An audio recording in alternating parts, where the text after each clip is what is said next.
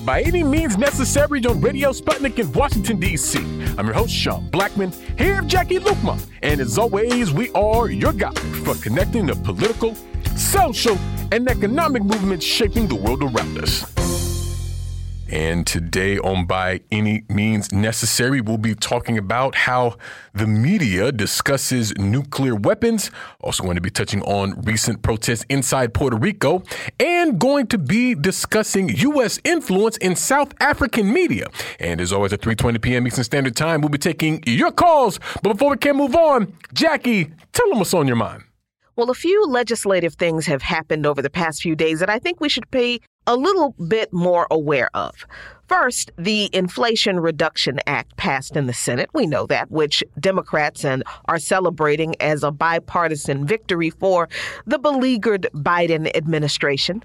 Much has been made about Senators Manchin and Sinema's about-face in supporting the legislation to get it to pass. But the truth is that the climate provisions are not only insufficient to address the enormity of the issue of climate change we are already facing, the industries most responsible for climate change are actually getting treats in the very same legislation.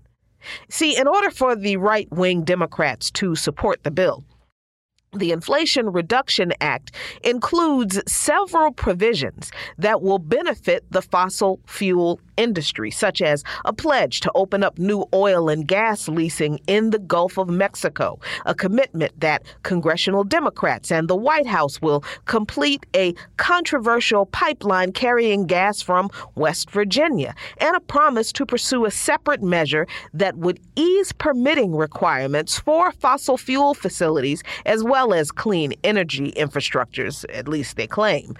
It also allocates billions of dollars for carbon capture and storage, a technology that many climate advocates say does not address air pollution and other local threats to communities. Friend of the show, Anthony Rogers Wright, director of environmental justice for the nonprofit New York Lawyers for Public Interest, actually resigned from the advisory board of the climate group Evergreen Action on Monday out of frustration with the group's support of the bill. Brother Anthony said he is especially concerned that the agreement to ease permitting requirements for fossil fuel and alleged clean energy facilities could weaken a critical environmental protection law that requires federal agencies to scrutinize the impacts of major infrastructure projects. Black, Latino, and indigenous communities have frequently used the law to contest projects that could have harmed their neighborhoods. But now, with the promise that those permitting requirements will be relaxed, especially for new fossil fuel projects, those communities no longer have this avenue to protect them from the environmental impacts of highly polluting industries. And I feel Brother Anthony on this. As much as folks are cheering enthusiastically for this bill's climate provisions, and even those who are less enthusiastic in their support, but are saying, well, something is better than nothing, I gotta ask, are any of those people going to go to the folks in those communities who live in the shadow of these polluting fossil fuel facilities and say, hey, this was the best we could do. Sorry we couldn't do anything meaningful for you this time around. Sorry you and your kids have to live with high rates of asthma, cancer, and polluted groundwater because we were fine with relaxing permit requirements for fossil fuel projects so we could get some kind of climate bill passed. We know they aren't. And this isn't the only bitter compromise in the Inflation Reduction Act, because Section 22008 of the Act repeals the American Rescue Plan Act of 2021. And that is important because Section 1005 of the American Rescue Plan provided Black, Native, and other farmers of color debt relief. The emergency relief for farmers of color was passed and signed into law by Biden last year in the American Rescue Plan Act of 2021. National Black Farmers Association President John Boyd met with Biden during the South Carolina primaries to discuss the plight of black farmers, and it was agreed upon that Biden would address black farmer issues. Again, last July, Biden reaffirmed to Boyd that he would have a FaceTime meeting with him to discuss the ongoing struggles and delay of America's black farmers getting the long sought-after debt relief. Well, imagine Boyd's bitter disappointment when he discovered that this Inflation Reduction Act repeals the former legislation that provided relief to farmers who were historically discriminated against by the U.S. Department of Agriculture for decades, while those farmers are being served foreclosure notices in a recession with the highest record of input costs in 40 years, while the same administration is sending hundreds of millions of dollars in aid to Ukrainian farmers. Remember that Zoom call where Biden treated all those black lawmakers and leaders so disrespectfully? We told you then that old Jim Crow Joe really does not care about black people. His latest legislative decision sure seemed to confirm that he does not mind throwing us under the bus in order to claim his bipartisan victories. And finally, this week, Biden signed legislation providing $52 billion in subsidies to the semiconductor industry, kicking off what will be one of the largest industrial development programs the federal government has ever administered. The legislation is expected to spur construction of more than half dozen big semiconductor manufacturing facilities in the United States, providing more secure supplies of semiconductors that are so important to modern electronics that they are actually viewed as essential to national security. And this is important considering the U.S.'s recent provocation of China over Taiwan, since the world's largest dedicated independent semiconductor manufacturer is Taiwan Semiconductor Manufacturing Company, or TSMC. The company is so prolific in the global semiconductor supply chain that it produces over 10 million semiconductor wafers per year, every year, with its products used in Apple products from the MacBook Air to the iPhone 12. Was Nancy Pelosi's imperialist trip to Taiwan more about business than about aggression toward China? Oh, absolutely not. It was definitely about war. But keep in mind that the U.S. government is not above going to war over business. In fact, that's the whole point of imperialism, to expand capitalist domination all over the globe. No money for health care. No money for housing, no money for student loan debt or education, but plenty of money to try to compete with China to win the semiconductor race, another race with China, by the way, that the U.S. has already lost. Follow Luqman Nation on patreon.com/Luqman Nation for lots of great content. And those are today's talking points, and you are listening to By Any Means Necessary on Radio Sputnik in Washington, D.C. I'm your host, Sean Blackmon, here with Jacquie Luqman, and as always, we're your guide for connecting the political, social, and economic movements shaping the world around us. By any means necessary. And we're going to keep the movement moving on, as they say. We are now happy to be joined by Karl Grossman, an author, TV program host, and professor of journalism at the State University of New York College at Old Westbury. Karl, thanks so much for joining us. A pleasure to be with you. Absolutely. And Karl, you recently published a piece with Fairness and Accuracy in Reporting that asks what I think is a fundamental and an important question, and that is, why is there more media talk about using nuclear weapons than banning them? And your piece is specifically centered around the Treaty on the Prohibition of Nuclear Weapons. And you note that anti-nuclear group, the Nuclear Nuclear Ban Treaty Collaborative is engaging in a campaign to get more press coverage of the treaty, which, according to them, quote, provides the only pathway to a safe, secure future free of the nuclear threat. And so to begin, Karl, I was hoping you could explain just what is the Treaty on the Prohibition of Nuclear Weapons, and why do you feel it's more deserving of press coverage in this moment?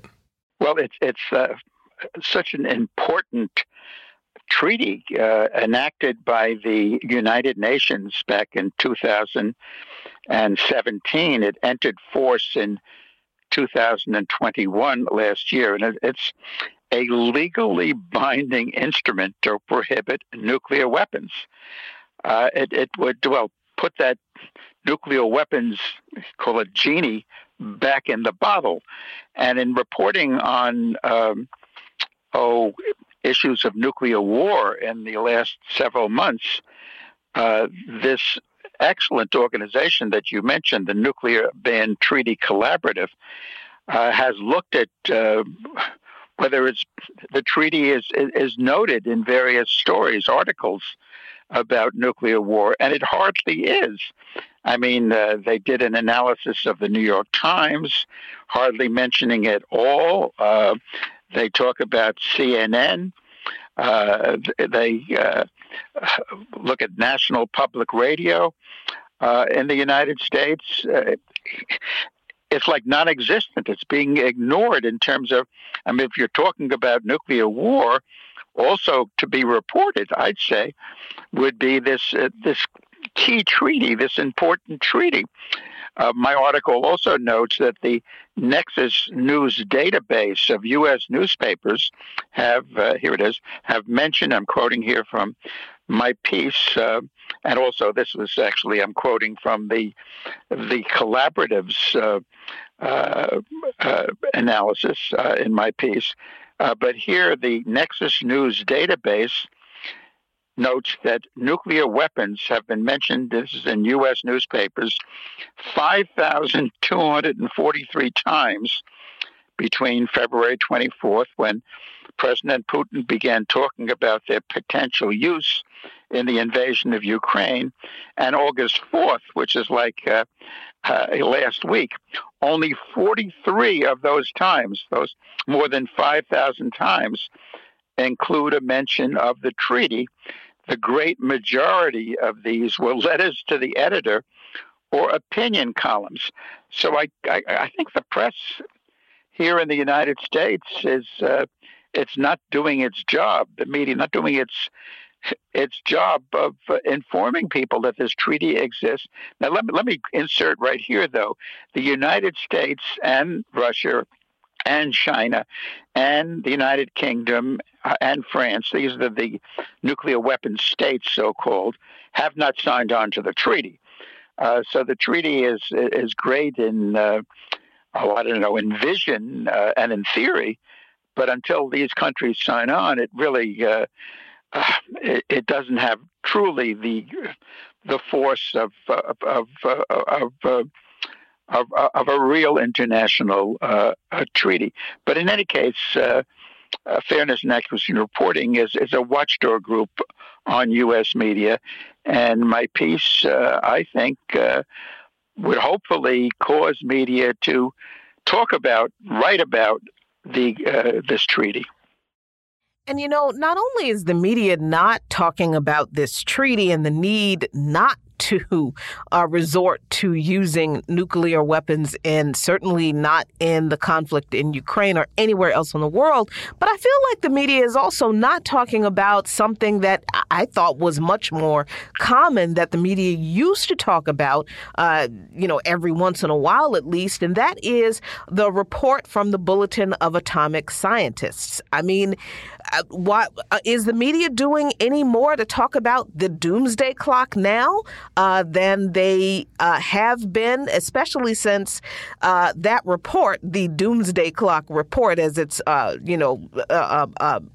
more popularly known, shows that we are much closer to nuclear midnight than we have been for decades.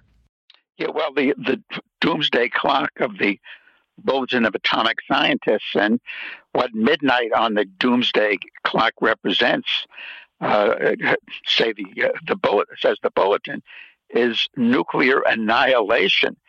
And in 2020, it was pushed forward to 100 seconds to midnight, where it's remained to today. 2021 stays at 100 seconds to midnight. 2022 stays. So, I mean, this is the backdrop of the issue of nuclear war.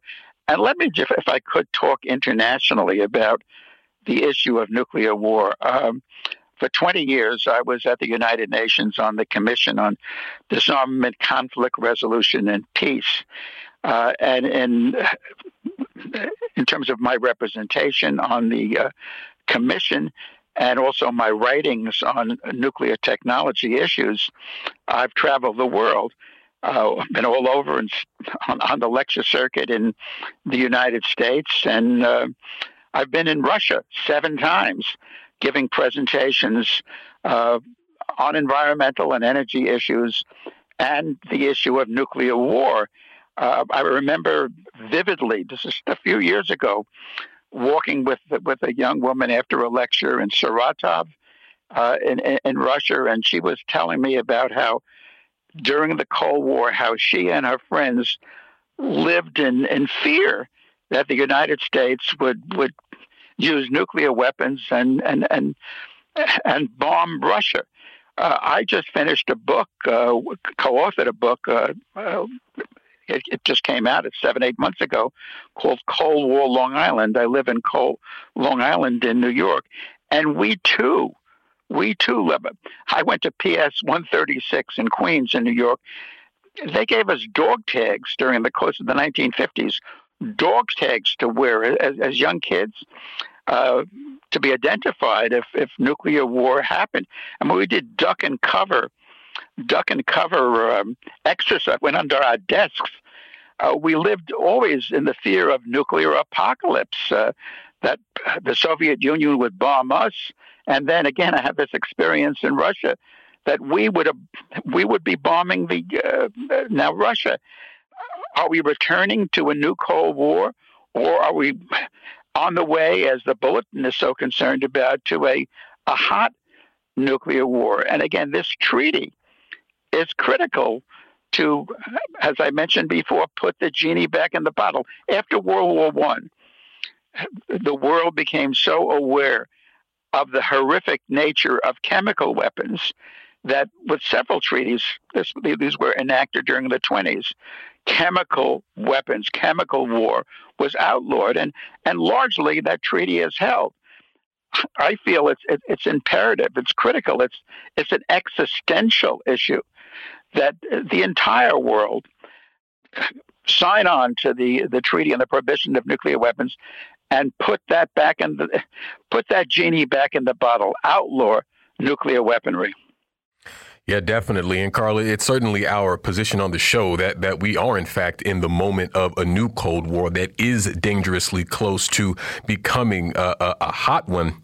And, emanating from that period, there's been this dangerous status quo that you talk about in your piece, mutually assured destruction, which basically posits that, one country will not use their nuclear weapons precisely because another country also has nuclear weapons, and that they, as the phrase implies, would mutually destroy each other if using them. And so there's like this very uneasy stalemate that's been the status quo in terms of the global nuclear issue for years and years and years. And so it feels like, honestly, we've been in a dangerous moment for some time now that actually runs the risk of escalating now. And so as such, pieces like this treaty we are discussing become that much more important. But I'm just wondering, from your perspective, Karl, why don't you think there's more coverage of these kinds of treaties and what things like the collaborative is attempting to do here. I mean, you broke down the number of mentions of the treaties and things like this within a certain period. And why do you think the coverage has shaped out in that way? Well, I'm a professor of journalism, been so and an active journalist, and I've been teaching journalism skills and ethics and so forth for a long time. I think it's at the least laziness that media are often very superficial. So they'll report about this threat or that threat without going a little deeper. And what's needed here is some deep journalism, because I think it's very important to understand now that, we're at the 77th anniversary of the atomic bombings of Hiroshima and Nagasaki, and the nuclear weaponry that the United States has, that Russia has, that China. These weapons are far more destructive than those bombs dropped on Hiroshima and Nagasaki. And we're talking about, I mentioned the word existential. We're talking about existing on Earth, life existing on Earth. We're talking about truly an apocalypse that could occur by mistake, by retaliation, for all kinds of reasons. That's why we have to eliminate nuclear weapons. I mean, when the atomic scientists who write for and edit the Bulletin of Atomic Science talk about nuclear annihilation, they're talking about global suicide.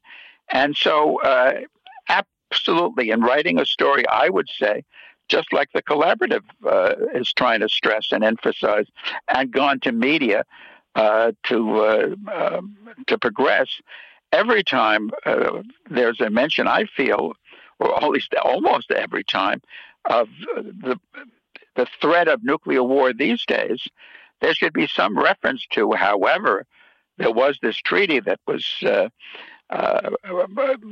nations, over 100 nations at the UN, 122, voted for it in 2017. Now, many nations have signed on, and how it's imperative that the U.S., that Russia, that China, and I've been for that commission at the UN I was on, I've been to China, and I've, of course, been to France, and I've been to the United Kingdom. All these nuclear weapons nations that have not signed on really must, for the sake of life on Earth, I mean, I hate to be hyperbolic, but I think I'm being just realistic, sign on to this treaty, and let's abolish nuclear weapons in this world, on this planet. Yeah, and I got to say, Karl, I don't think you're being hyperbolic at all. I mean, literally, a nuclear conflict would be a catastrophic event for humanity itself. And the last thing that I wanted to ask you about, Karl, since you mentioned laziness, I'm definitely curious your thoughts on this. As a professor of journalism and someone who's been in this field for so long, I just feel like this really shows the power of media, both in terms of what it says and what it doesn't say. Because my honest feeling is that the refusal to cover things like this treaty actually makes these major platforms complicit in a way of sort of intensifying this climate and the dangerous moment that we are living in. But how do you see the role of journalists and these media platforms having a responsibility, really, to cover these sorts of things, particularly in dangerous moments like we're living in right now? Well, sometimes media have to be pushed, have to be woken up. Take climate change. I do it's a national, in the United States, a nationally aired TV program, Enviro Close-Up with Karl Grossman. Google it, watch it. You can watch it online. And I first did a TV show on climate change. This is 30 years ago, 1993, with Ross Gelbspan. He wrote a book, The Heat Is On, interviewed him. But until in the United States, the former Vice President Al Gore, did his very important film, An Inconvenient Truth, until other activists from all over, actually the world, began pressing on climate change, on global warming, did people all over the world begin to understand. And now I think they understand that climate change is very real. Global warming is happening, and not only must we act on it, but media must focus on it, and media have. I think that kind of groundswell of people from the bottom up, from the grassroots, is necessary to have the media do the right thing. Absolutely. Well, we thank you so much, Karl, for joining us today. We're going to leave it there and move to a break here on By Any Means Necessary on Radio Sputnik in Washington, D.C. We'll be right back, so please stay with us. By any means necessary.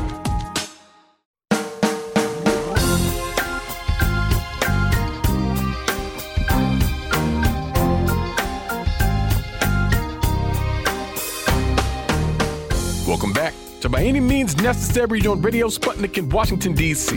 I'm your host, Sean Blackmon, here with Jacquie Luqman. And as always, we are your guide for connecting the political, social, and economic movements shaping the world around us.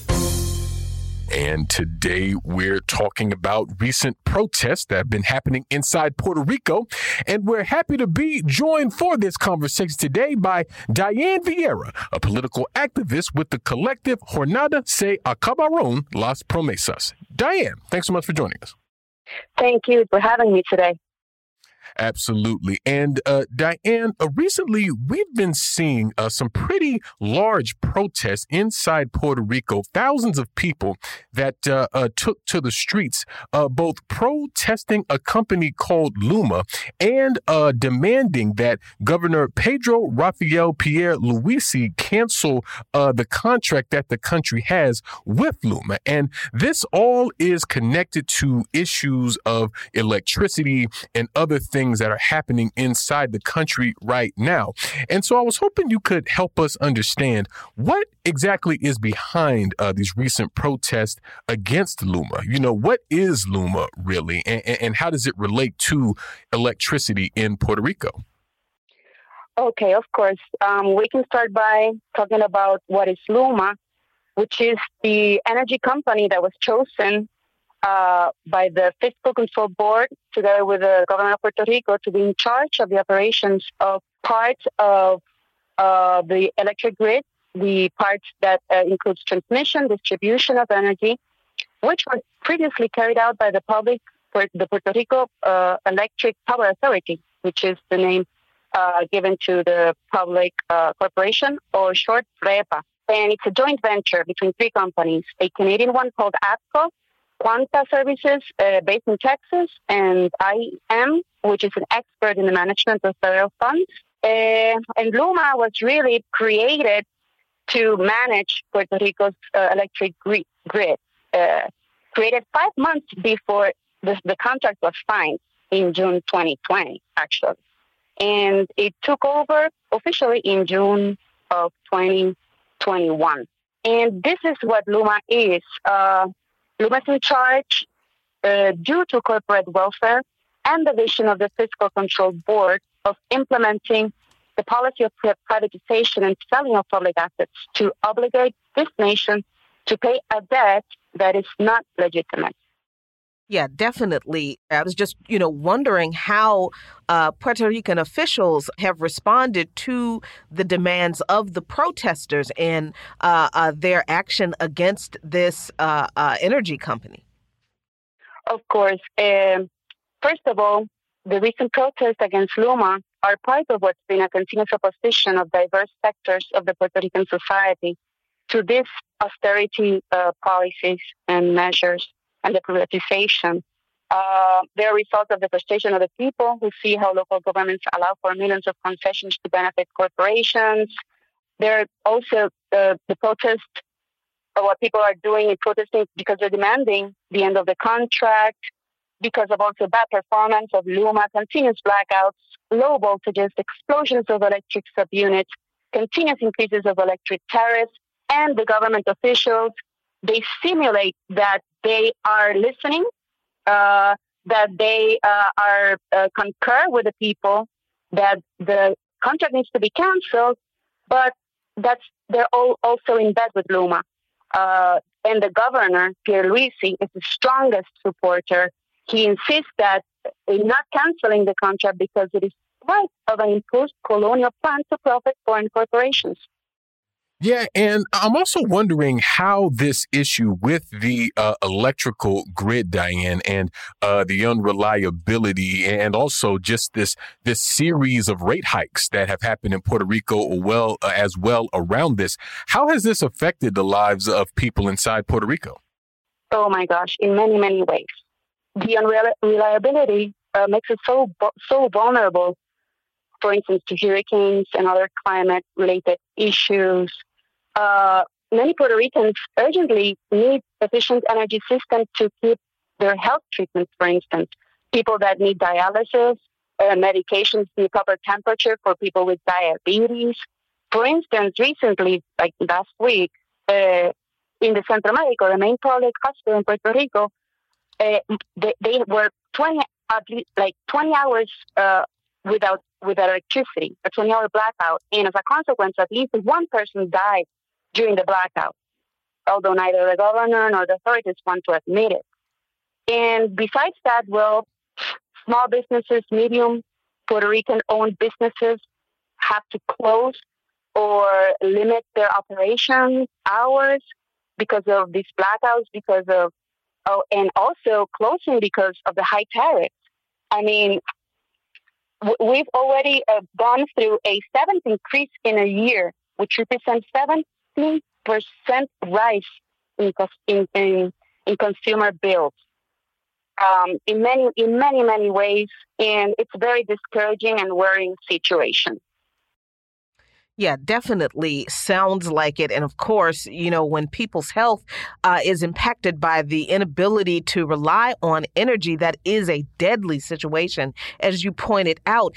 I wonder, how is the Fiscal Control Board and the Promesa Act connected to LUMA and other issues on the island that people have been protesting about over quite a while? Oof, totally connected. The Fiscal Control Board is the mechanism put in by Congress through Promesa Act to manage Puerto Rico's debt by pushing an austerity agenda that includes the privatization of public assets, like the electric grid.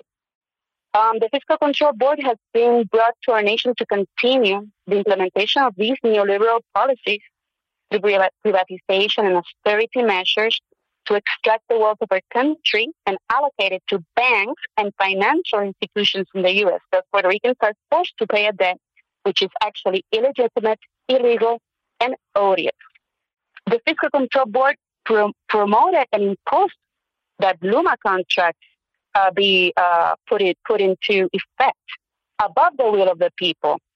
The government, as I said before, is in bed with this, and while this is happening, through the control board, other issues are affected, or other parts of our lives are affected, like the continuous reduction of our pensions, the cutting of the funding to public education.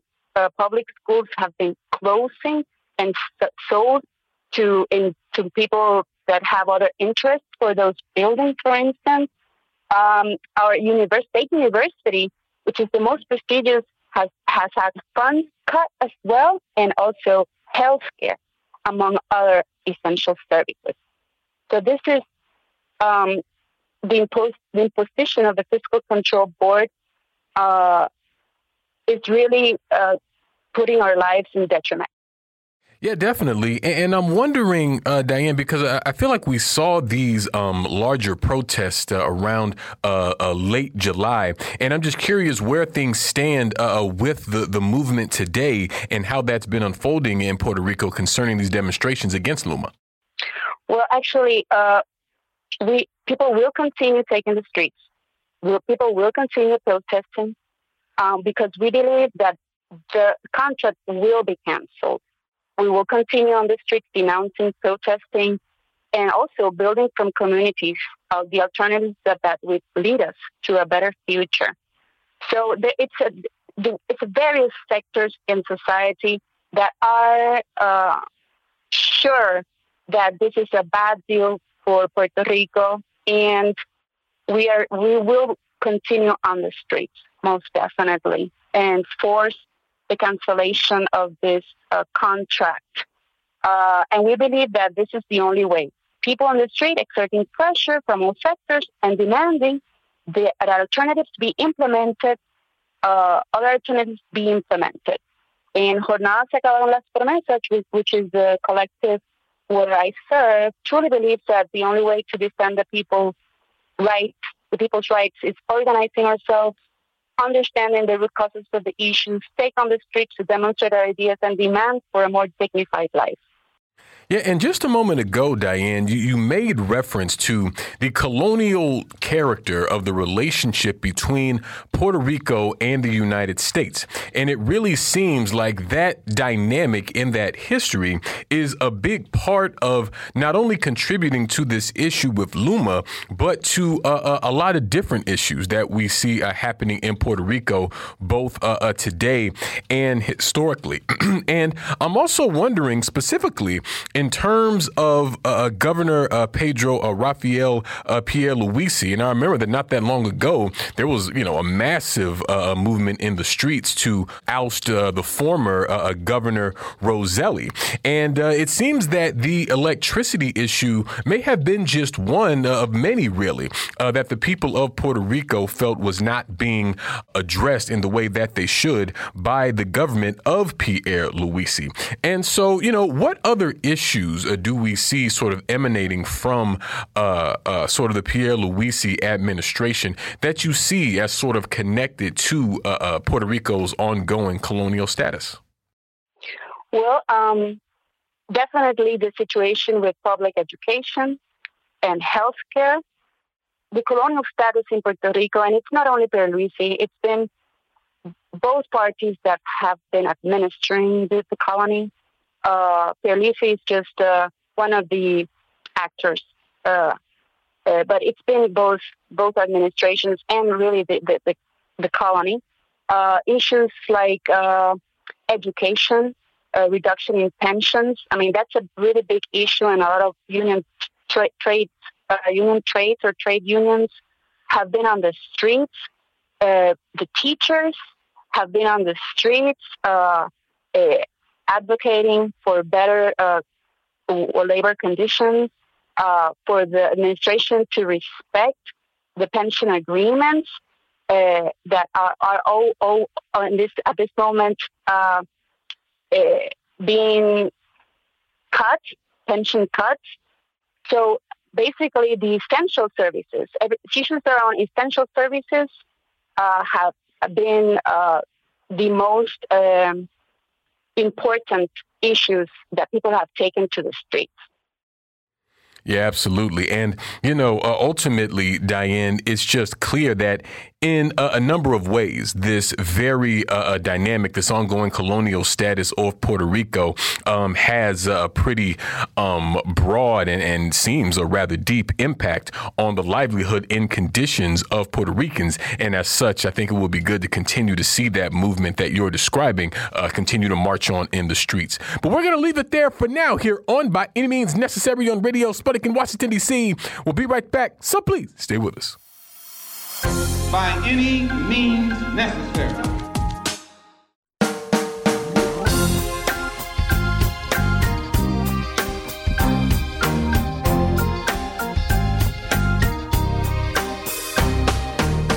Welcome back to By Any Means Necessary on Radio Sputnik in Washington, D.C.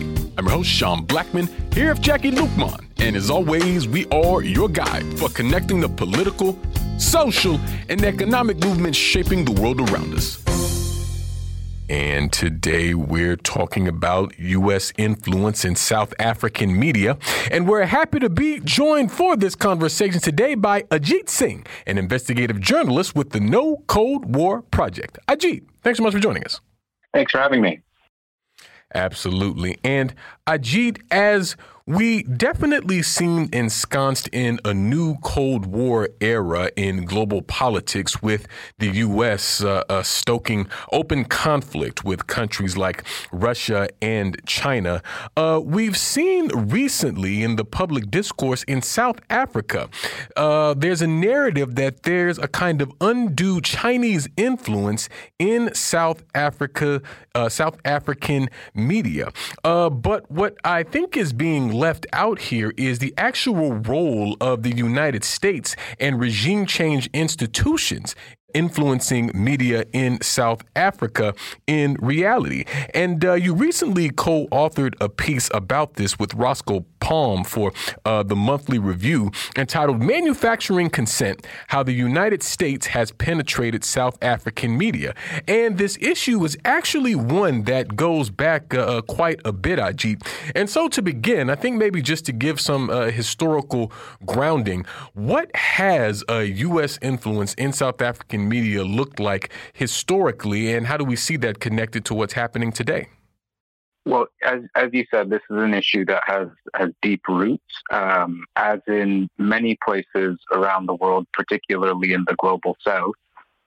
During the first Cold War, these countries were often seen as like battlegrounds for influence by the United States in terms of its Cold War foreign policy agenda vis-a-vis the Soviet Union and other forces that were seen as friendly to the Soviet Union or social movements.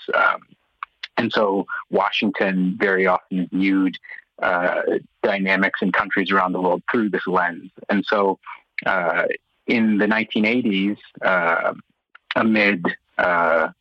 during this apartheid era in South Africa, the United States government, according to its internal documents from the time, was funneling hundreds of thousands of dollars to South Africa, not to, for example, promote an anti-racist campaign or anything like this, but funneling this money to South African media organizations to, in its own words, combat the influence of Marxism amongst the black population. And so this document, which is from 1986, in it, U.S. officials talk in depth about how they're going to create a bi-weekly feature in local newspapers called How Democracy Works, targeting the black population in South Africa, and recruiting all sorts of journalists and editors and writers to contribute to it, so as to pursue and promote a narrative or ideology that was conducive to its interests. And unfortunately, as you mentioned in your introduction, as we're returning to a sort of like Cold War division on the global stage, we're seeing that this sort of cultivating of media and spheres of influence by the United States has not ended and is in fact intensifying. Yeah, it definitely has not ended, because we talk about the influence of the National Endowment for Democracy all the time when there is unrest that we know is fomented and supported by the United States. But interestingly enough, the National Endowment for Democracy looms large in this piece and in this history. So can you tell us, where this organization came from, who started it, and what does it really do? What's it been doing in South Africa? Yeah, so the National Endowment for Democracy was created under the Reagan administration in 1983. And so every year it receives an annual appropriation from the State Department, through which it issues thousands of grants around the world and hundreds of millions of dollars every year. It was created in the 80s after the experiences in the previous decades, which had tainted the reputation of the Central Intelligence Agency, which had previously headed these sorts of funding or support operations around the world. And of course, the Central Intelligence Agency is still in existence and active, but the National Endowment for Democracy was sort of a rebrand of these sort of foreign funding operations. And the National Endowment for Democracy sort of tries to explicitly sort of presents itself as a non-governmental or non-profit independent foundation, despite the fact that it is a U.S. government entity. And it's trying to, it appears to be an attempt by the United States to use this sort of ambiguous, non-profit, independent language, no matter how dishonest it might be, because this ambiguity makes it a lot more difficult for them to be criticized for their activities abroad, because they can say, well, this isn't an official U.S. government agency, this is an independent entity. And so the media campaign in the 1980s was initiated and funded by the National Endowment for Democracy a few years after its creation. And in our present times, 4 decades later, the NED has mushroomed into a global financing empire of sorts. It issues, in the past 10 years, according to its financial filings, it's issued over $1 billion in grants worldwide. And it's active in over 100 countries, and including South Africa, where it has been financing one of the main publications in the country called the Mail and Guardian, which is based in Johannesburg, to create a digital publication to monitor misinformation and disinformation in the continent. And so the NED is still active, although these stories are often very complex because there's not usually just like one tie that leads you directly to the United States government. It's more of a web of influence through which the U.S. is able to exert soft power in different regions, and this sort of more ambiguous relationship makes it a lot more difficult for ordinary people to understand the different actors that are involved in shaping, for example, a news publication that they read or a website that they go to, because oftentimes the funds are being funneled through a variety of civil society organizations and NGOs, and it just makes it very complicated to parse.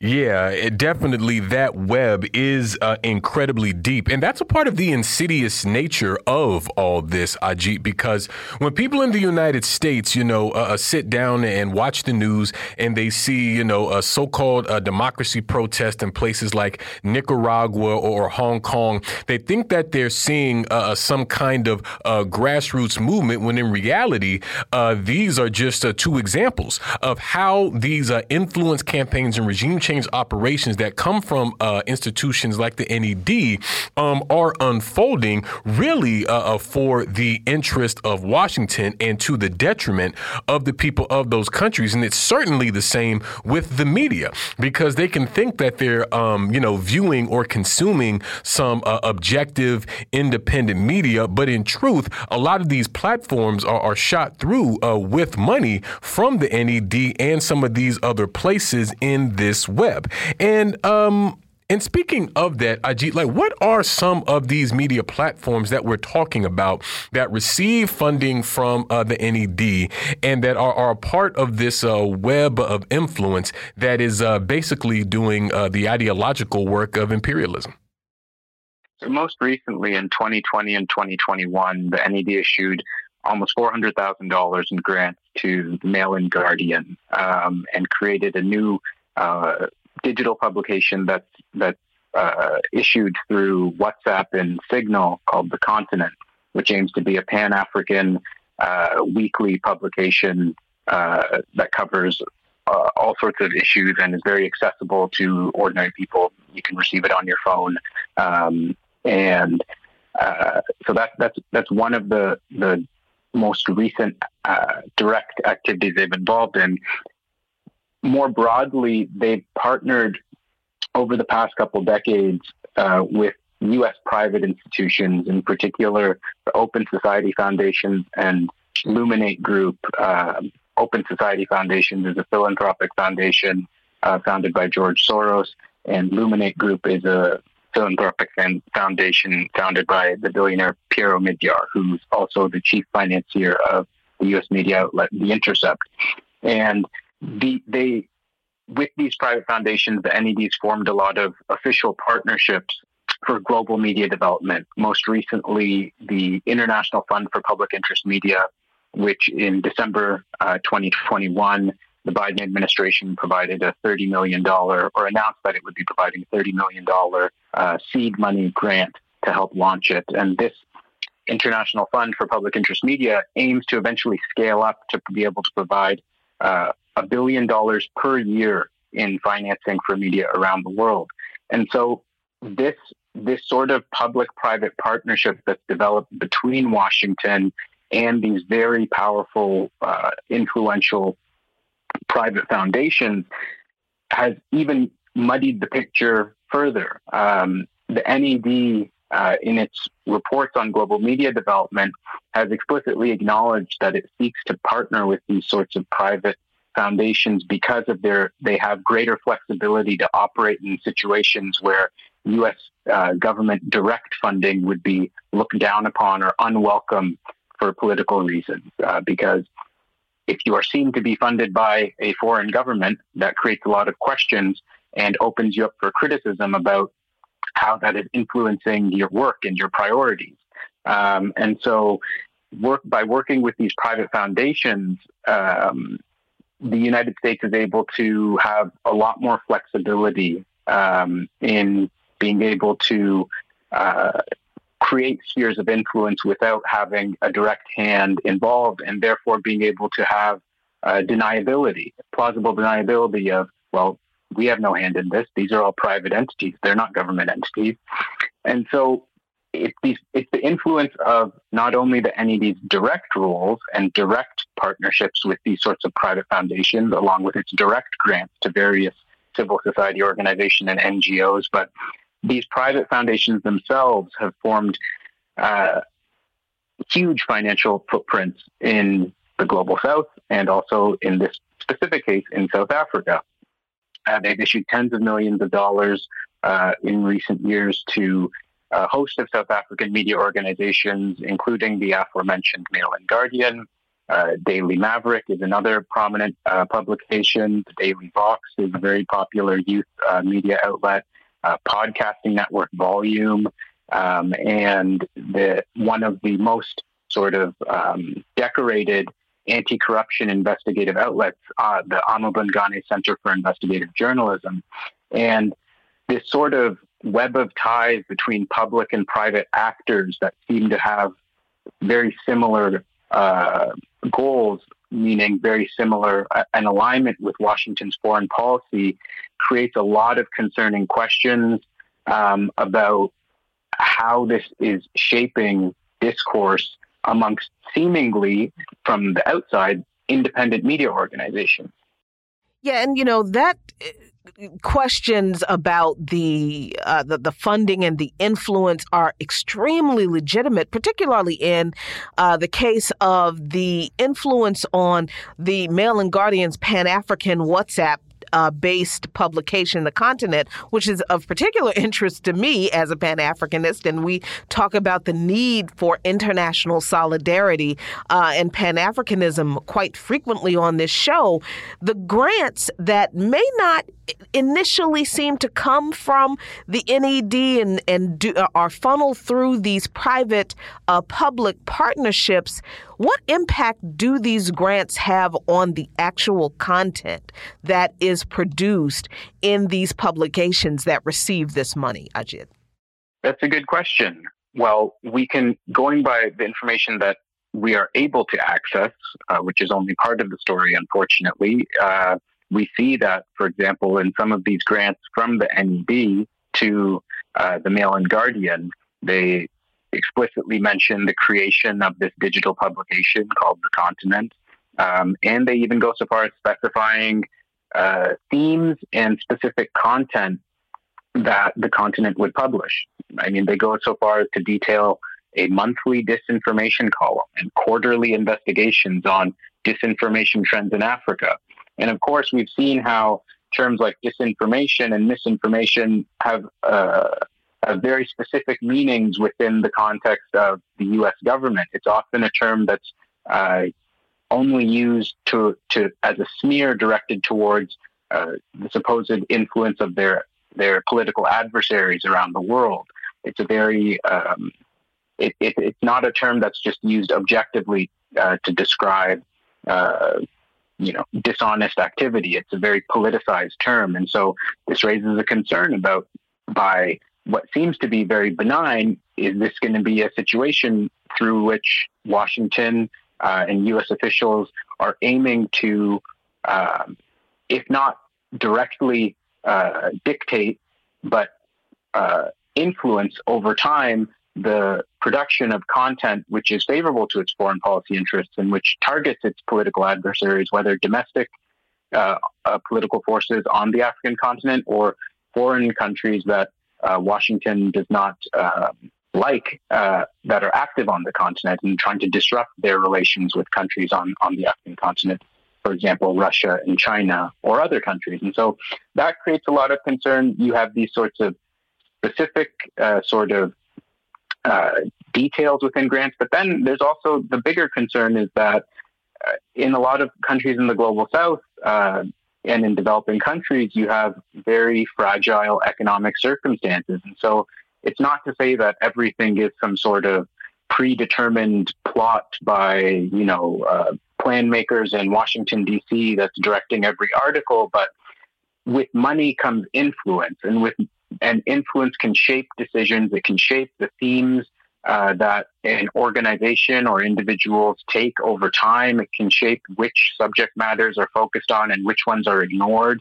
And on the individual level, it's very possible and probably likely that individual employees or journalists are totally ignorant of the situation, but it's this web of influence and soft power which is concerning and is not transparent from the level of an ordinary person. And it's very important that we shed a light on this, because a lot of people have a very different attitude if they feel that the news they're getting is from a government funded source or from a supposedly independent funded source. And their attitude towards it and the questions they have are going to be shaped by whether they know that. And the problem is that a lot of the times it's very difficult. You have to do a lot of research and following the sort of rabbit hole to figure out what's actually behind various media outlets.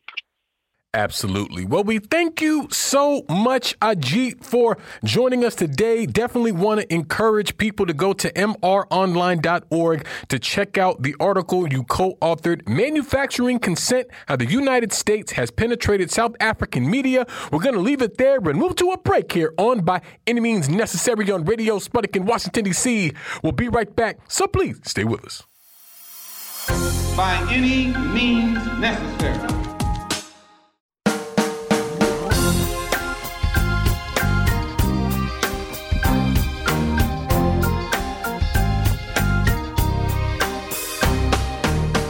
Welcome back to By Any Means Necessary on Radio Sputnik in Washington, D.C.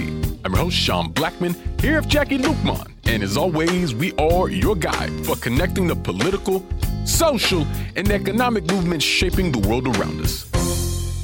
Oh yes, we're here. We're back. Top of the hour. It is Thursday, August 11th, 2022.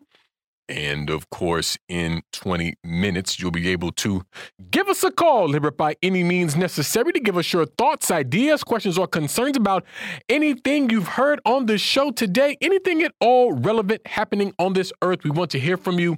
But that's not the only way that folks can get in touch with us here on the show. And if you would, please, Jacquie, let the folks know how they can holler at us. That's right, Sean. There are so many ways for our allies, accomplices, and comrades, that's y'all, to reach out and touch us at By Any Means Necessary here in Washington, D.C. You can do that by calling us at 3:20 p.m. Eastern Time at 202-521-1320. That's 202-521-1320. But you can also listen to our shows at SputnikNews.com/radio. Click on the plus sign and type in By Any Means Necessary. You can also hear us on Sputnik.mave. That's MAVE.digital. You can listen to us live on your radio dial at 105.5 FM and 1390 AM in the Washington, D.C. area from 2 to 4 p.m. Eastern Time each weekday.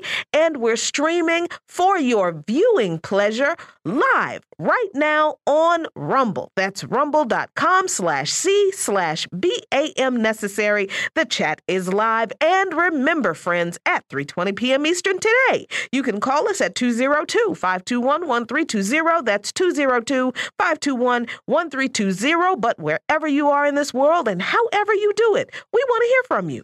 We most certainly do. We most certainly do. And we're very happy to be joined for the hour today by Jon Jeter, award-winning journalist and foreign correspondent, radio and television producer, bluesologist and decolonizer, and author of the book Flat Broke in the Free Market, How Globalization Fleeced Working People. Jon, thanks so much for joining us.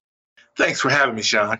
Absolutely. And Jon, we talk quite a bit here on the show about all the different factors that are impacting the poor, working, and oppressed people, both of this country and this world.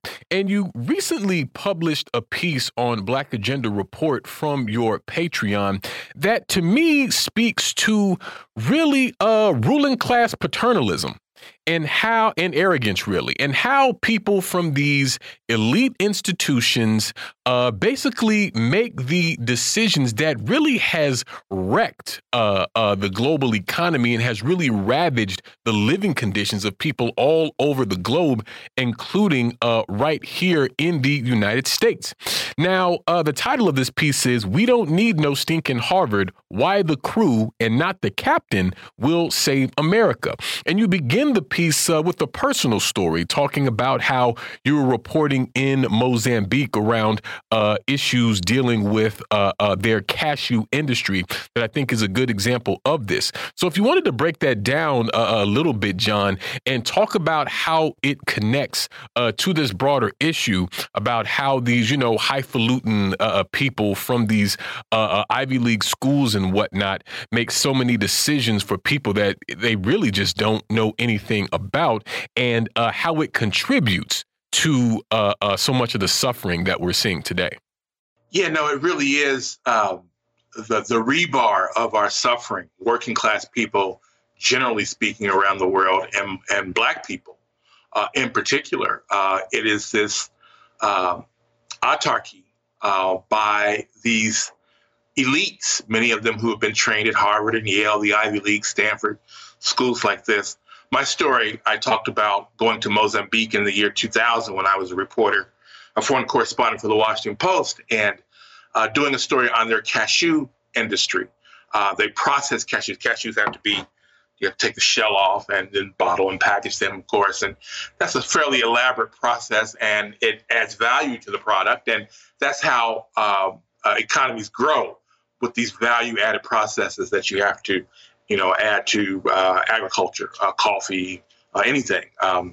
And so what had happened was that Mozambique, which was recovering from a civil war, a 16-year civil war, their cashew groves had been damaged. And so they had to slap export tax on these cashews so that they couldn't be sold abroad, because vendors in Vietnam, processors in Vietnam had more money to spend. They could raise the price and they could afford to buy more than could the local processing plants in Mozambique, in the capital, mostly of Maputo. And so they stopped this export tax. And of course, the IMF and the World Bank was in the process of basically, financializing the entire global economy. And Mozambique was not immune to that. And so they demanded that in exchange for these loans from the IMF and the World Bank and these other international lenders, that Mozambique lift this tariff, that it repeal this tariff. And Mozambique was reluctant to do that because they knew it would destroy their cashew processing plants, their industry. The World Bank and IMF insisted because that they said it would lift the price that the traders, the farmers, the peasant farmers mostly, could demand on the international market. Well, Mozambique had no choice. They had to, in exchange for, I think at that point, some $650 million in loans, which, is real money, even for Mozambique, or certainly for Mozambique. And just as they predicted, it ruined their cashew processing factories. It shut down, I think, like 10 of them. They had about 20, and it shut down about 10. laying off about, I think, 6,000 of their 12,000 workers, something like that. I might have the numbers wrong, but something dramatic was the losses in terms of employment. And finally, of course, the World Bank and IMF had to relent because it was ruining the cashew processing industry in Mozambique, which was one of their main sources of income, of exports. And to make matters worse, it did not lift the prices that the farmers could demand on the international market, because what happened was there were a lot of foreign traders who just came in, middlemen, who came in to buy the nuts at a low price and then sell them at a higher price. So it just basically introduced capitalism, or introduced a deeper form of capitalism and exploitation into the market. And so the point of the piece, the moral of the piece, was I was talking to a brother in the foreign ministry about what had happened. And I kept asking him, because I didn't understand, I'm a little slow on the uptake. I was especially slow then, I think. I kept asking him, why didn't the World Bank and IMF believe you? I mean, you guys are right here. You know your own industry and your own potential and your own deficits. Why didn't they believe you? And I'll never forget, we were at this seaside cafe, this beautiful hotel in Maputo, and overlooking the Indian Ocean. And he took a sip of his coffee and sighed. He said, I don't know, I guess because we didn't go to Harvard, right? And that's the whole point of the piece, is how, we have these people, the best and brightest. And what they've really done over the last 40 years in particular, although you could certainly date it back farther than that, but certainly over the last 40 years, they have led the global economy to this state of ruin with their policies that are based on privileging them and their class, right? The system is not meant to respond to the needs and wants, particularly of Black people, but certainly of Black working class anywhere in the world. And these people at Harvard have no interest in actually fixing our problems. They're trying to consolidate their own power. And we've done ourselves a terrible disservice all over the world by trusting them. I don't think I can repeat what I said at the end of that story that I wrote for my Patreon page. But the moral of the story is that, much like the scene, if anyone of a certain age remembers the Animal House movies of the late 70s, where one of the frat boys lends his car to his frat brothers and they wreck it. And the moral of that movie was when the frat brother who told the sort of despondent frat brother who had loaned his frat brothers his car, he says, you effed up. You trusted us. That's us, right? That's the Black people in the United States and really all over the world, right? Although this is the key distinction, I'm not sure I really brought this home in my story. You see people in Mozambique and South Africa and around the world, Black people, but also working people in Argentina and Greece and Italy. You see them waking up to what they've done wrong. I'm not sure we quite comprehend that our best and brightest are actually our antagonists, right? They are actually opposed to us and to our progress. And so we need to sort of learn that lesson very fast, because it's coming to get us again. And we're going to see, particularly now with the economy, I don't care what they say, the economy is in recession. We see rents going up all around the country.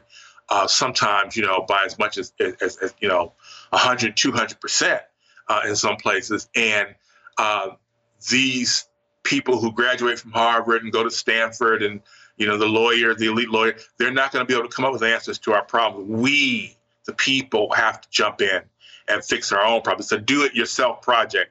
And we need to learn that lesson very, very quickly.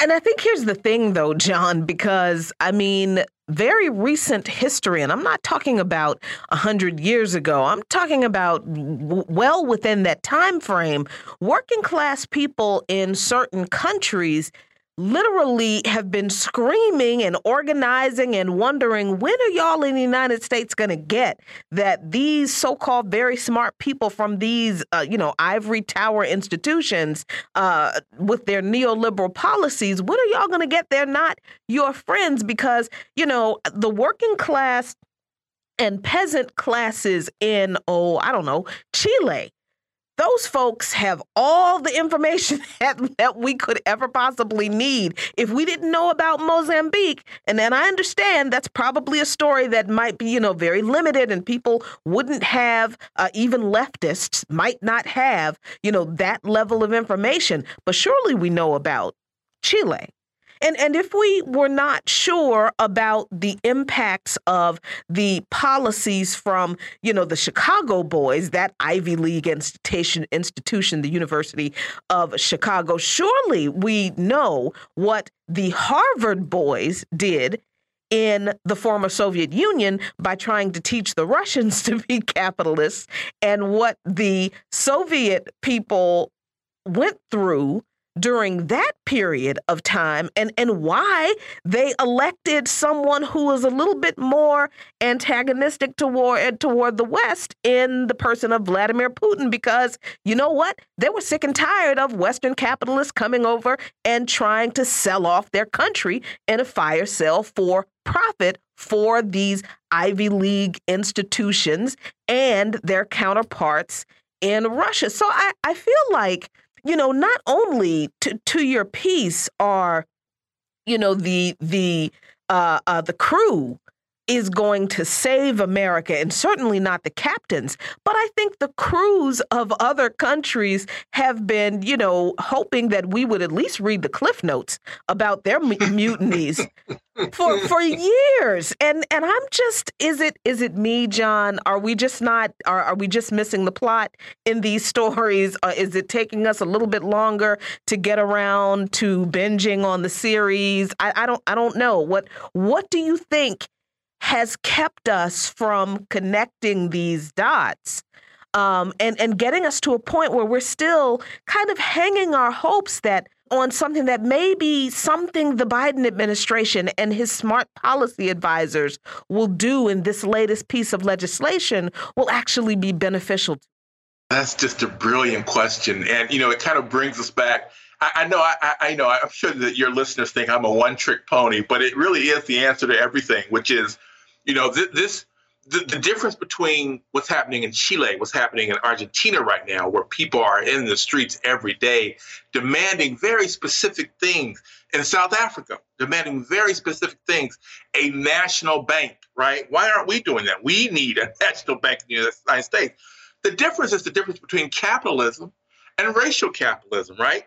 When you have this war of narratives in which you can assign blame to this group of people who frankly had nothing to do. No, that's not true. We did have something to do with it. And that's the point, right? We, Black people, especially the radical Black politics, which you represent, Jacquie, right?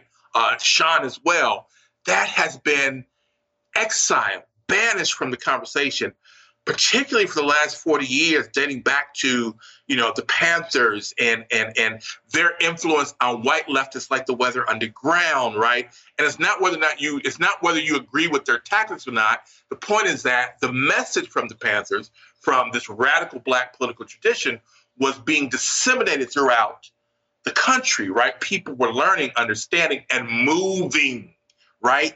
That's the danger. That's what they have sought to diminish, to degrade, to devalue, to exile, right? That to convince the rest of the nation that we, Black people, particularly those radical Blacks, right, who are talking about, power for workers, who are talking about why do we do 100% of the work and only get 40% of the wages, like us people, right? We're the ones who have traditionally led that fight.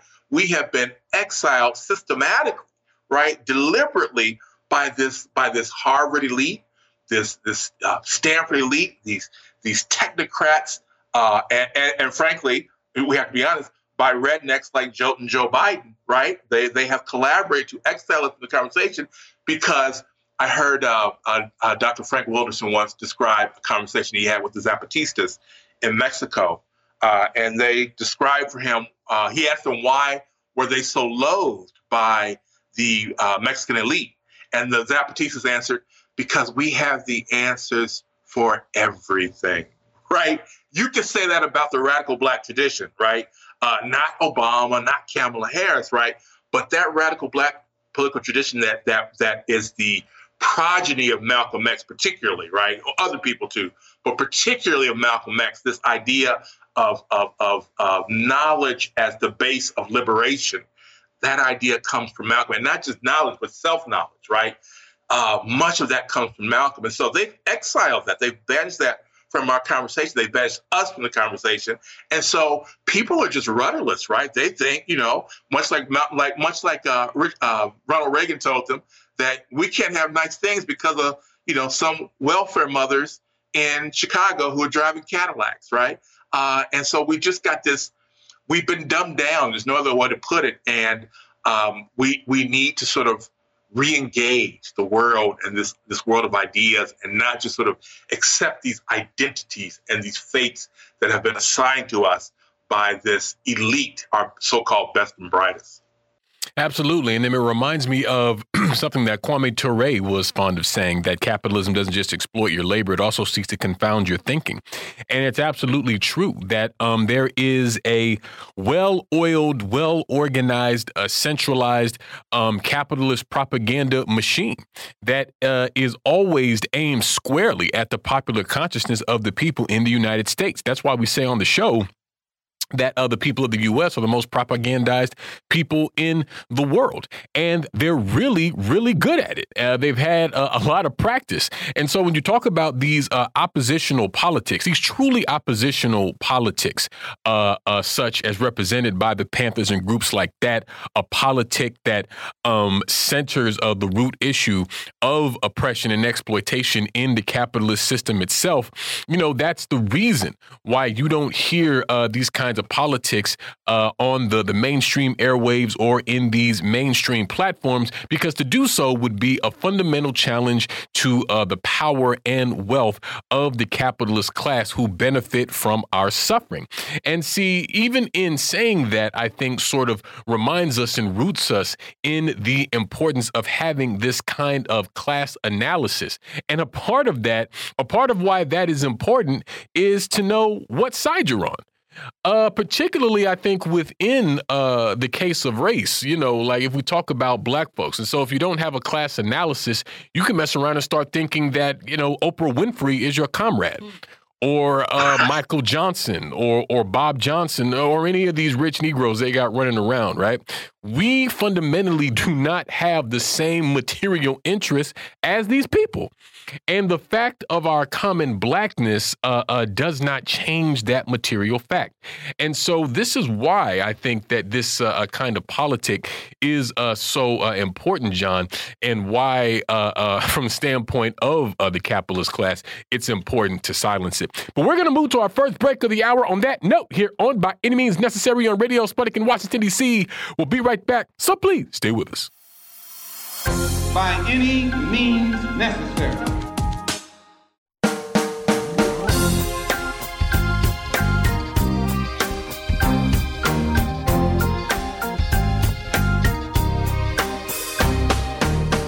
Welcome back to By Any Means Necessary on Radio Sputnik in Washington, D.C. I'm your host, Sean Blackmon, here with Jacquie Luqman. And as always, we are your guide for connecting the political, social, and economic movements shaping the world around us. Phone lines are now open, 202-521-1320. That's 202-521-1320. Myself and Jacquie Luqman continue to be joined by Jon Jeter. And we have a caller on the line here, Tarif. Tell us what's on your mind. Thank y'all for taking my call. First, I like to say free Julian Assange. He's very important. We're talking about the raid that happened like a week ago to the African People's Socialist Party. They pushing reparations, which is a good thing. The FBI said that the African People's Socialist Party was trying to connect themselves to Russia, but that's a lie. It was based on a misdirection. What the African People's Socialist Party have to do, and other reparation groups, civil rights groups, they have to connect with the African continent. Now Africa is trying to push for reparations. The Ghana president last week was talking about that. Once we connect with them on a geopolitical stage, then our voices will become stronger. If we don't do that, then we'll just continue to be isolated, just playing local politics. But if we can do that, if we can have a speech at the UN table or at the BRICS table, because the BRICS is becoming stronger and stronger because of the rise of China and Russia, because the narrative is starting to become stronger, that would be good. So please I hope one day the African People's Socialist Party will come on y'all show and speak, and also they can connect with Africa, and we can make one day the reparations become real one day. Thank you. That's all I wanted to say. Thank you. Well, thank you, Tarif. Thank you, Tarif, for calling in. Appreciate you doing that. Hope to hear from you again soon. Jon Jeter, your thoughts? I agree with him completely. What we need, and of course, the raid on the African Socialist Party in St. Louis was a measure that was grounded in repression. And again, manufacturing this narrative that assigns blame to the people who. Vladimir Putin has never called me the N-word, right? Or at least not that I know.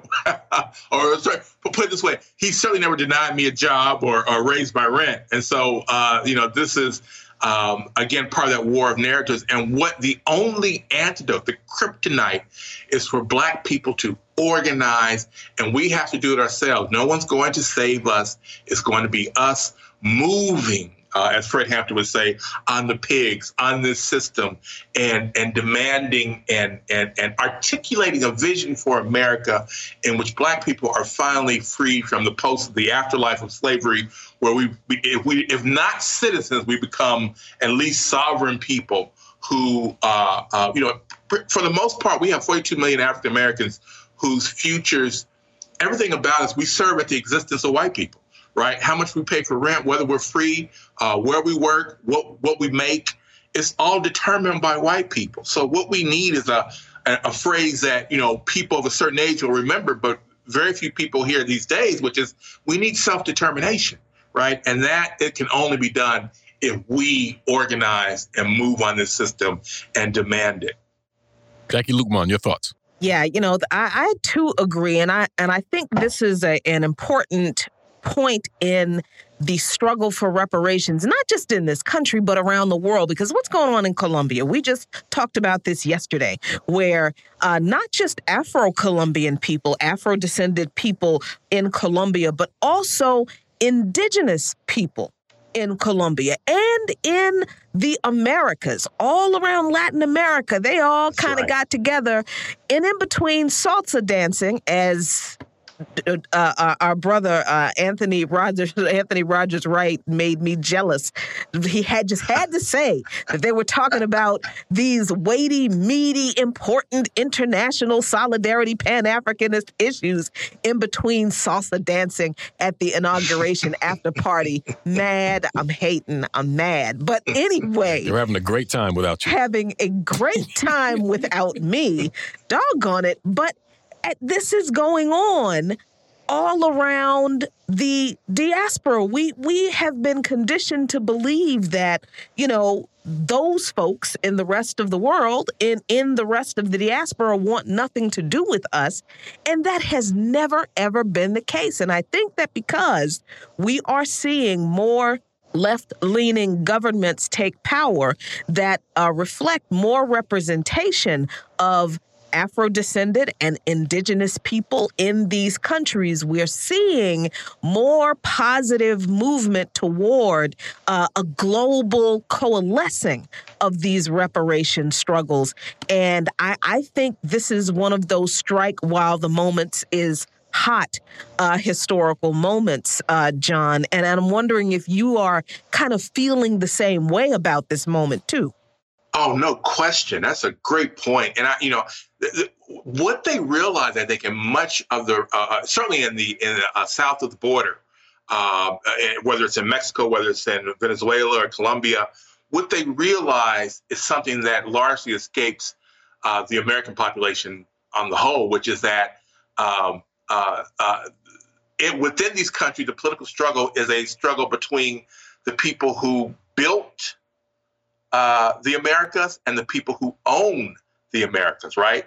The indigenous and Black people built the Americas, whether that's in Venezuela, whether that's in Mexico, whether that's in the United States, and it's the European settlers who own the Americas. And they fully realized that in Colombia, right? They fully realized that in Venezuela, which was really the Bolivarian Revolution was very much a Black-led revolution, right? And Hugo Chavez realized that. And I think what we're going to see in Brazil, I think there's going to probably be some attempts at some very tricky business after the vote, but I think Lula's going to win this thing.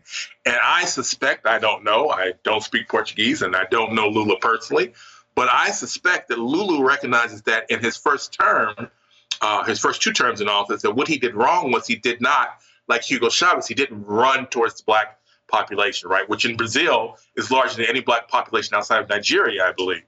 And I think, I don't know this, but I suspect he's going to correct this or try to correct this time, right? To build a Black movement, right, that can come to his rescue if he delivers the goods to them or begins to deliver the goods to them.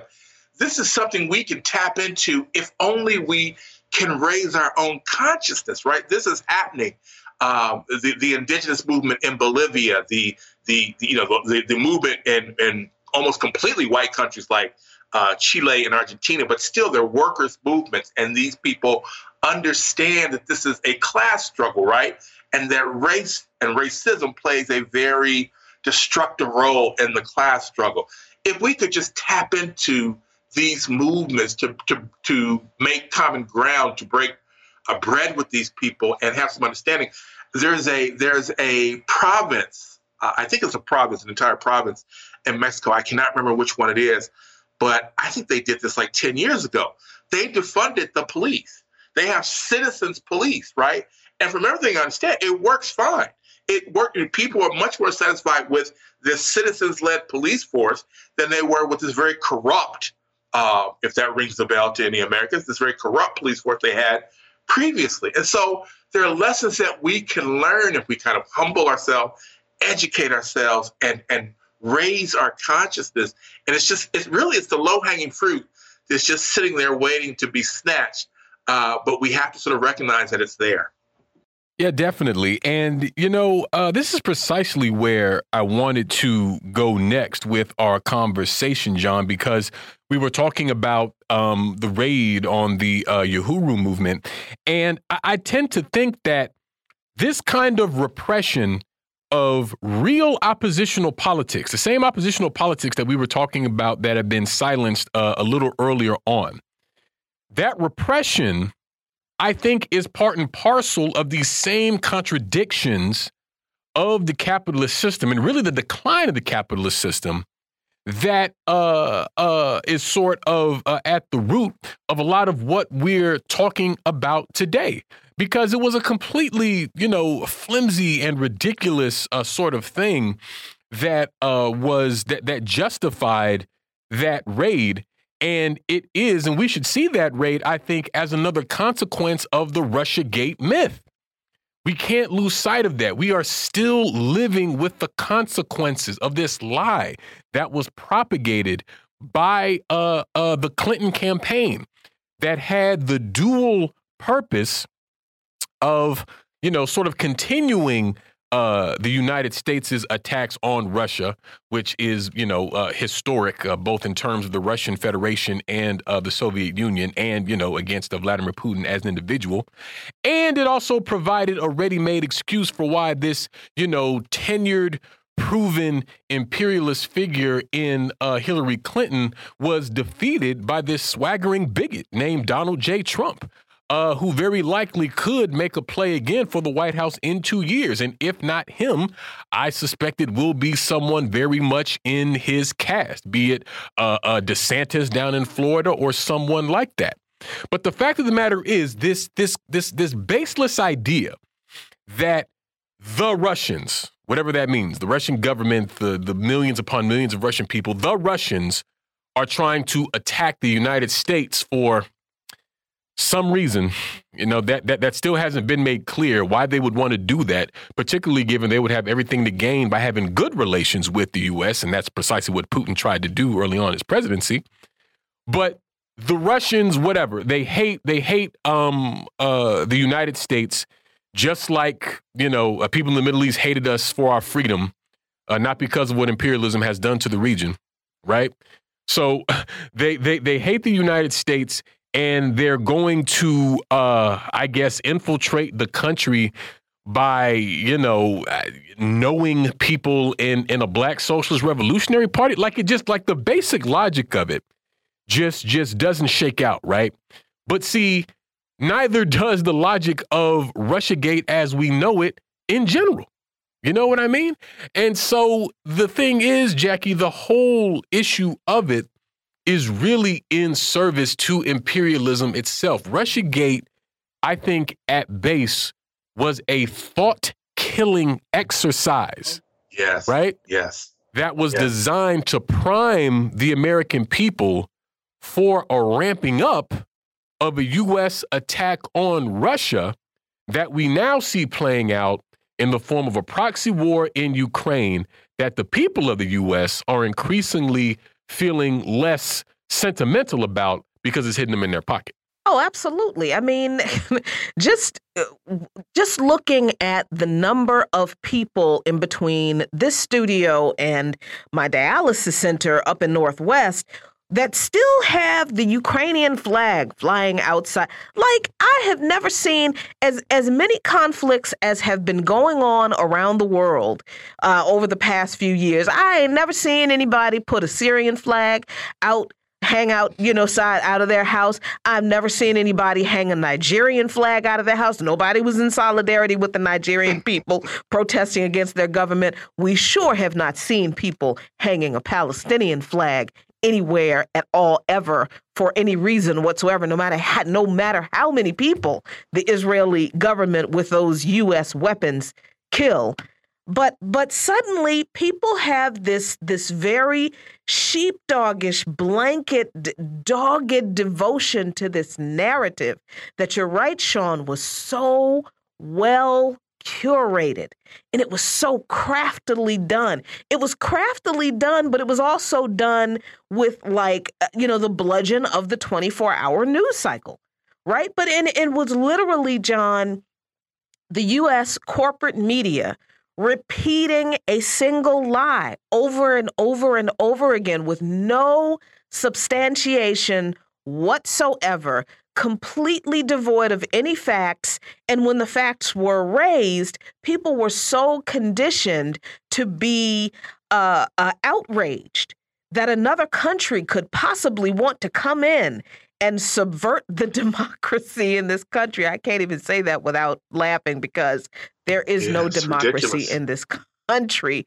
And just as an aside, y'all, I gotta say, if the best that Russia or any country can do in affecting anything in this country in regard to elections are concerned is posting some Facebook ads for shoes and some Buff Bernie rainbow bikini Facebook ad. If that's the best Vladimir Putin and the KGB could do, well, shame on them. Goodness gracious. Where's all that terrifying spycraft that the KGB's reputation was propped up on? You know what I'm saying? Complete aside. But just the fact that the amateurish but crafty and incessant Russiagate campaign was so successful that they actually stopped saying the word Russiagate, and they just let it take on the life that they wanted it to take on, so that folks are in support of this proxy war against Russia that the U.S. has started in Ukraine.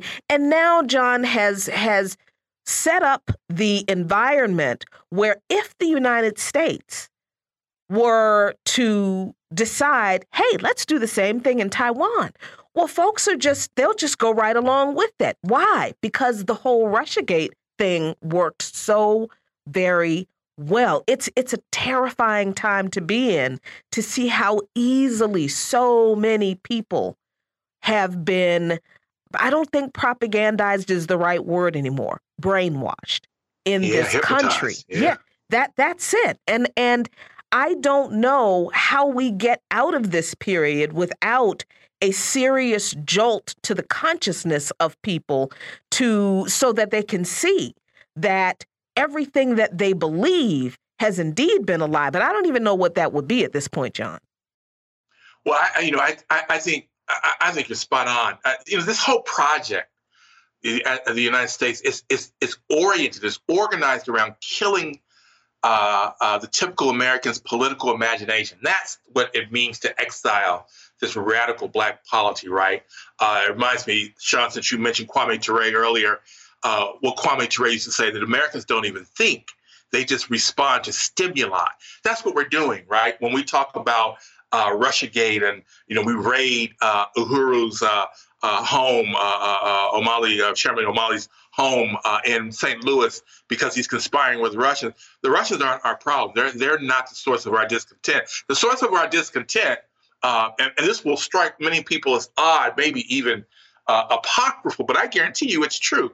The source of our discontent in the most immediate sense, in the last 10 years certainly, has been that the Federal Reserve has been printing money to make up for the fact that Americans no longer have enough money to stimulate, no longer have enough buying power, no longer have enough money to stimulate a demand economy.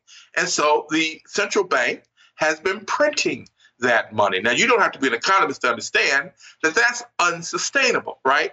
But they don't want you to know that. And by the way, what caused that crisis, what caused this collapse of our economy in the Great Recession was this subprime mortgage, which are fraudulent loans. That's not my term. That's the FBI's term. Fraudulent loans, subprime loans, predatory lending, which targeted what group of people? African Americans. An African American woman was more likely to get a subprime loan than any other group of borrower in the United States. But they don't want you to know that. They want to sort of just have you respond to this stimulus they put out there. It was during the Cold War. And they don't have any imagination themselves, right? Hillary Clinton and Bill Clinton, they just talk to each other.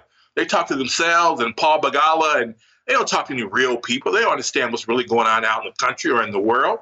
But the problem is this. This is their very real problem, right?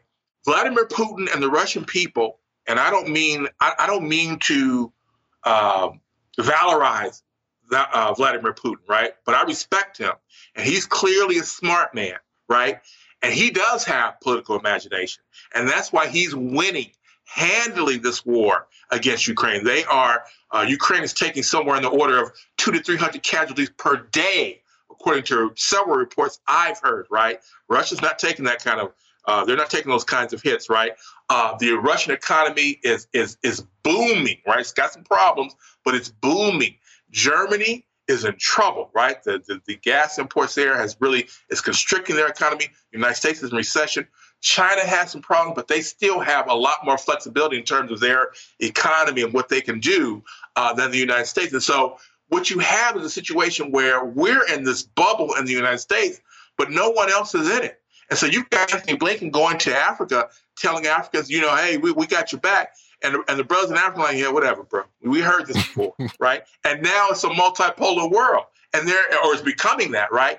And they're saying, hey, maybe we could do some deals in rubles. Maybe we could do some deals in yuan, right? And that's the piece de resistance for the United States, because when we can no longer demand that people buy our goods in dollars, we're in trouble because we don't make anything of value. So our control of the United States dollar means everything, and that's ending. That's coming to an end, right? It won't be abrupt. It'll be slow. It'll be gradual, but that's going to cut into our already crippling economic problems. And we really need a revolution of values and a revolution of understanding.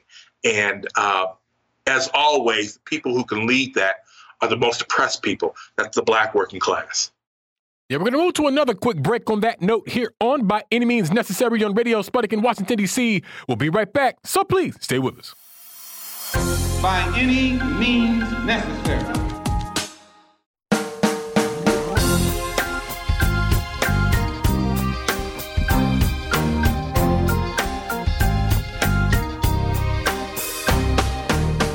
Welcome back to By Any Means Necessary on Radio Sputnik in Washington, D.C. I'm your host, Sean Blackmon, here with Jacquie Luqman. And as always, we are your guide for connecting the political, social, and economic movements shaping the world around us. My dear friends, phone lines are still open, 202-521-1320. That's 202-521-1320. I am here. Jacquie Luqman is here. Jon Jeter is here. And we have a caller on the line here. Mo, tell us what's on your mind. Yes, thanks. for taking my call. I had the pleasure, if you read the liner notes of the Thelonious Monk album playing Duke Ellington, Duke Ellington response to the Thelonious Monk album, he said, if I had to evolve later on, that's how my music would sound. And I'm saying that in response to your guest, and that is, at least from our generation, I've said this and I will continue to say this, that Jon Jeter is the next step or the evolution of Glenn Ford. So it's really fitting that he had that piece that he had written, which I read in Black Agenda Report. So, I'm glad, Jacquie, you named names as well as you, Sean, but it's my contention that what adds even more confusion to the pot is that we have a lot of right-wing folks on the left, and that confuses things. You look at, you have many within this quote-unquote ADOS movement, and you have the likes of Karen Hunter and, Greg Carr, and I think that we really need to be clear, because at the end of the day, the folks that I mentioned are still capitalists. And it is, I think, that we need to do maybe a much better job of pointing out those people that will, quote unquote, proclaim to be our allies, but at the end of the day, they aren't. So, I'll stop there. And as I said all along, you guys do great work, continue to do great work. And John, it's always a pleasure to hear you on the radio. Take care. Bye now. Thank you, Mo. Appreciate you calling in. Hope to hear from you again soon. The interesting thing about the ADOS folks is that I think reparations is it's seen as like a left-wing topic or project. But ADOS, as you're pointing out, it is definitely fundamentally reactionary. You know what I mean? And then even with Dr. Carr, I see him as more of a liberal, but I definitely take your point. But Jon Jeter, your thoughts? Well, first of all, I have to thank the brother for comparing me to Glenn Ford. I can't imagine a better compliment, because Glenn was one of my heroes. He's still one of my heroes. But secondly, I do take his point. I think really the real trick for us is to identify the knowledge that's being produced, the solutions to our problems. And frankly, as I tried to write in my piece, my Patreon piece, that's going to come from us. It's going to come from the grassroots. It's going to come from the people who actually experience the violence and the dispossession imposed by this European settler colonial state, and not by, and I respect Dr. Carr, but I don't think he's got our solutions in the most molecular level. I don't think he's got the answers to our problems. And some of the other people, I think, don't have any of the answers to our problems. So I agree with him completely, and I thank him again for his comparing me to the late great Glenn Ford. Jacquie Luqman, your thoughts? Yeah, I can't say that I disagree with that comparison, and I gotta say, the first time I met Glenn, I was shocked at, first of all, by how short he was. And then I was shocked by the voice that came out of that man's. But then he was just the nicest, most accommodating, most just, I had so much to learn from him. He was just so amazing, and very grateful to have been anywhere in that brother's sphere for sure. But this thing about these folks that we just mentioned, I think the fact that a part of their solution still, after everything that we talked about, all of the history, all of the current exploitations and violations that the system continues to perpetuate under Joseph Biden, who's supposed to be the guy that was supposed to deliver us from evil Trumpism. And here Biden is throwing Black folks under the bus in so many different ways that, we should have seen coming. because that's who he is. He's done it before. I think the thing that strikes me about these folks is that not only are they capitalists, but their solutions are still tied to this system, which I think if people don't get the problem with capitalism, I think that that is like the clue, right? That is like if we have people still running around telling folks that the number one thing we can do to address the problems that we all face is to make sure we vote. Oh, alarm bells right there. Not to say that voting is not important and it should not be used as a tool in the revolutionary toolbox. But if you're not going to use voting in a revolutionary way to vote for revolutionary people, then all you're doing is propping up this system, right? And it seems to me that for some of us on the left, I think because, well, I don't know, Sean. I don't want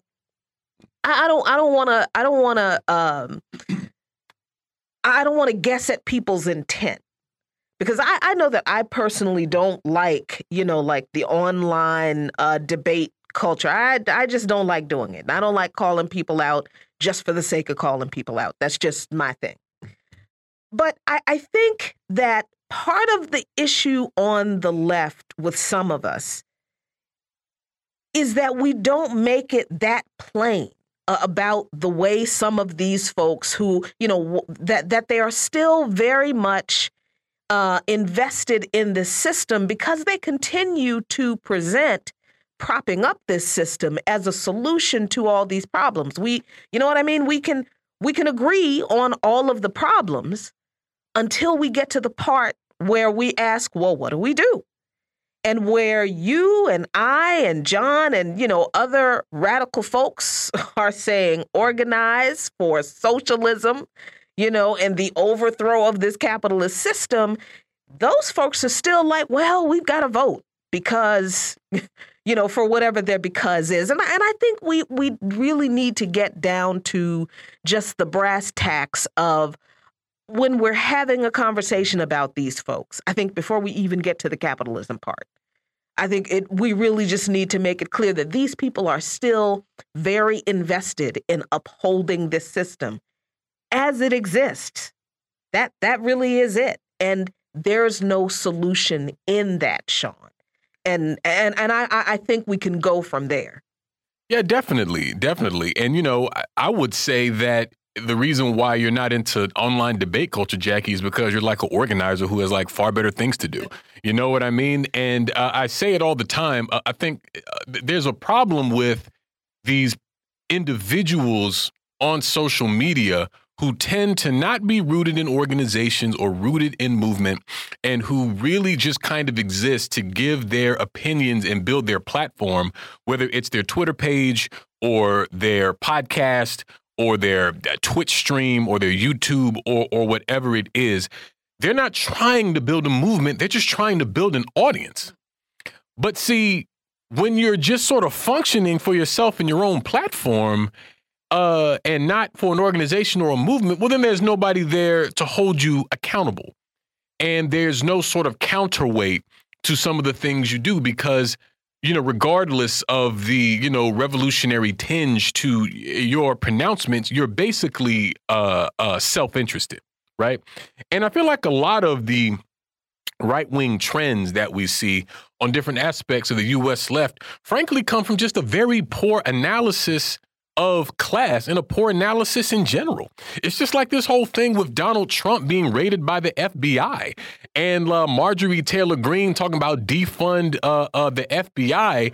And you have people on the so-called left talking about, yeah, we got to ride this wave and take advantage of the What are you talking about? What are you talking? Like, what do you mean ride this wave? You want to be in coalition with reactionaries? Do you really think that we want the same thing?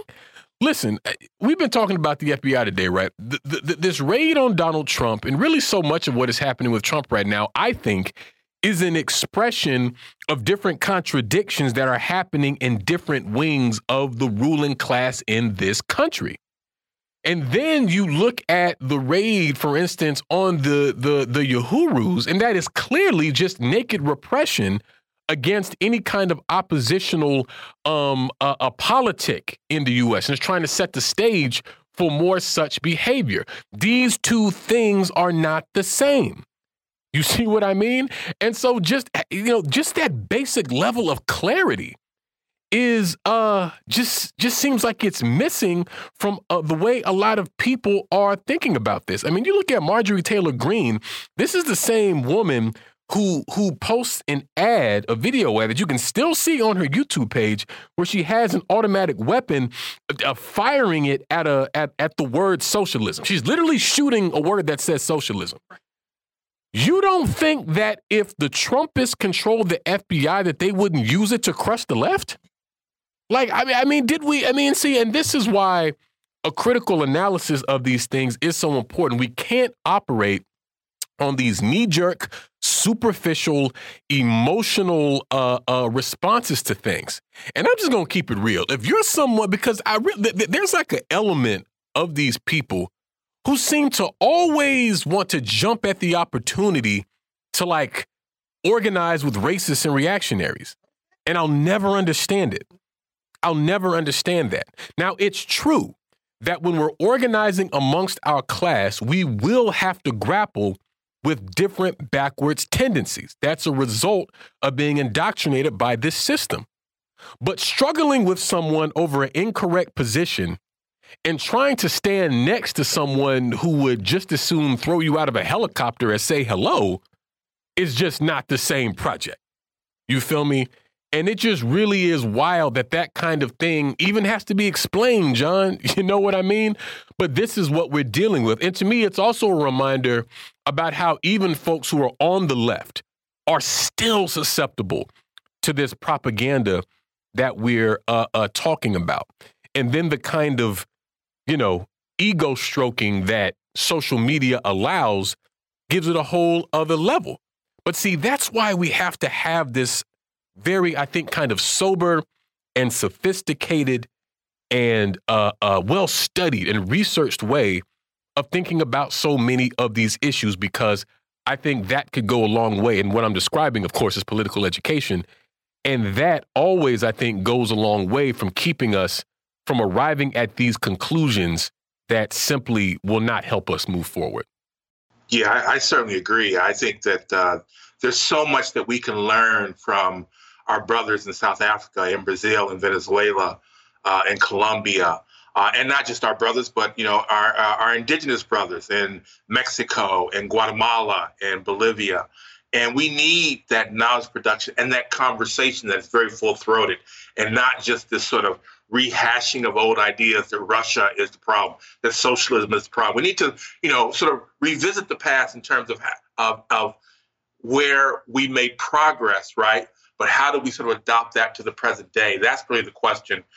We need to study what happened in Chicago in 1983 when they elected a city that's only a third black, elected the first black mayor, and the progress he made in the first 4 years in office before he dropped dead of a heart attack, unfortunately, Harold Washington. We need to revisit why they did that, how they did that, and see how we can adopt that to today in terms of if we're going to have an electoral strategy instead of just voting for whatever the Democrats tell us to vote for. We're in a lot of trouble. We really are. This is an existential crisis that Black people face in particular. And we're going to need not just sort of liberal ideas or reformist ideas. We need radical transformation of the American society. Yeah, that's a fact. And one quick thing I wanted to say, because you mentioned the racial character of the Bolivarian Revolution earlier in the show. And, I feel like that came out in stark relief during the height of that last regime change attempt. And like you literally saw just in the photos of the events that, the Juan Guaido faction, these were clearly white and more economically well-off people. Whether if you look at the pro-Maduro rallies, I mean, these are Black people. These are indigenous people.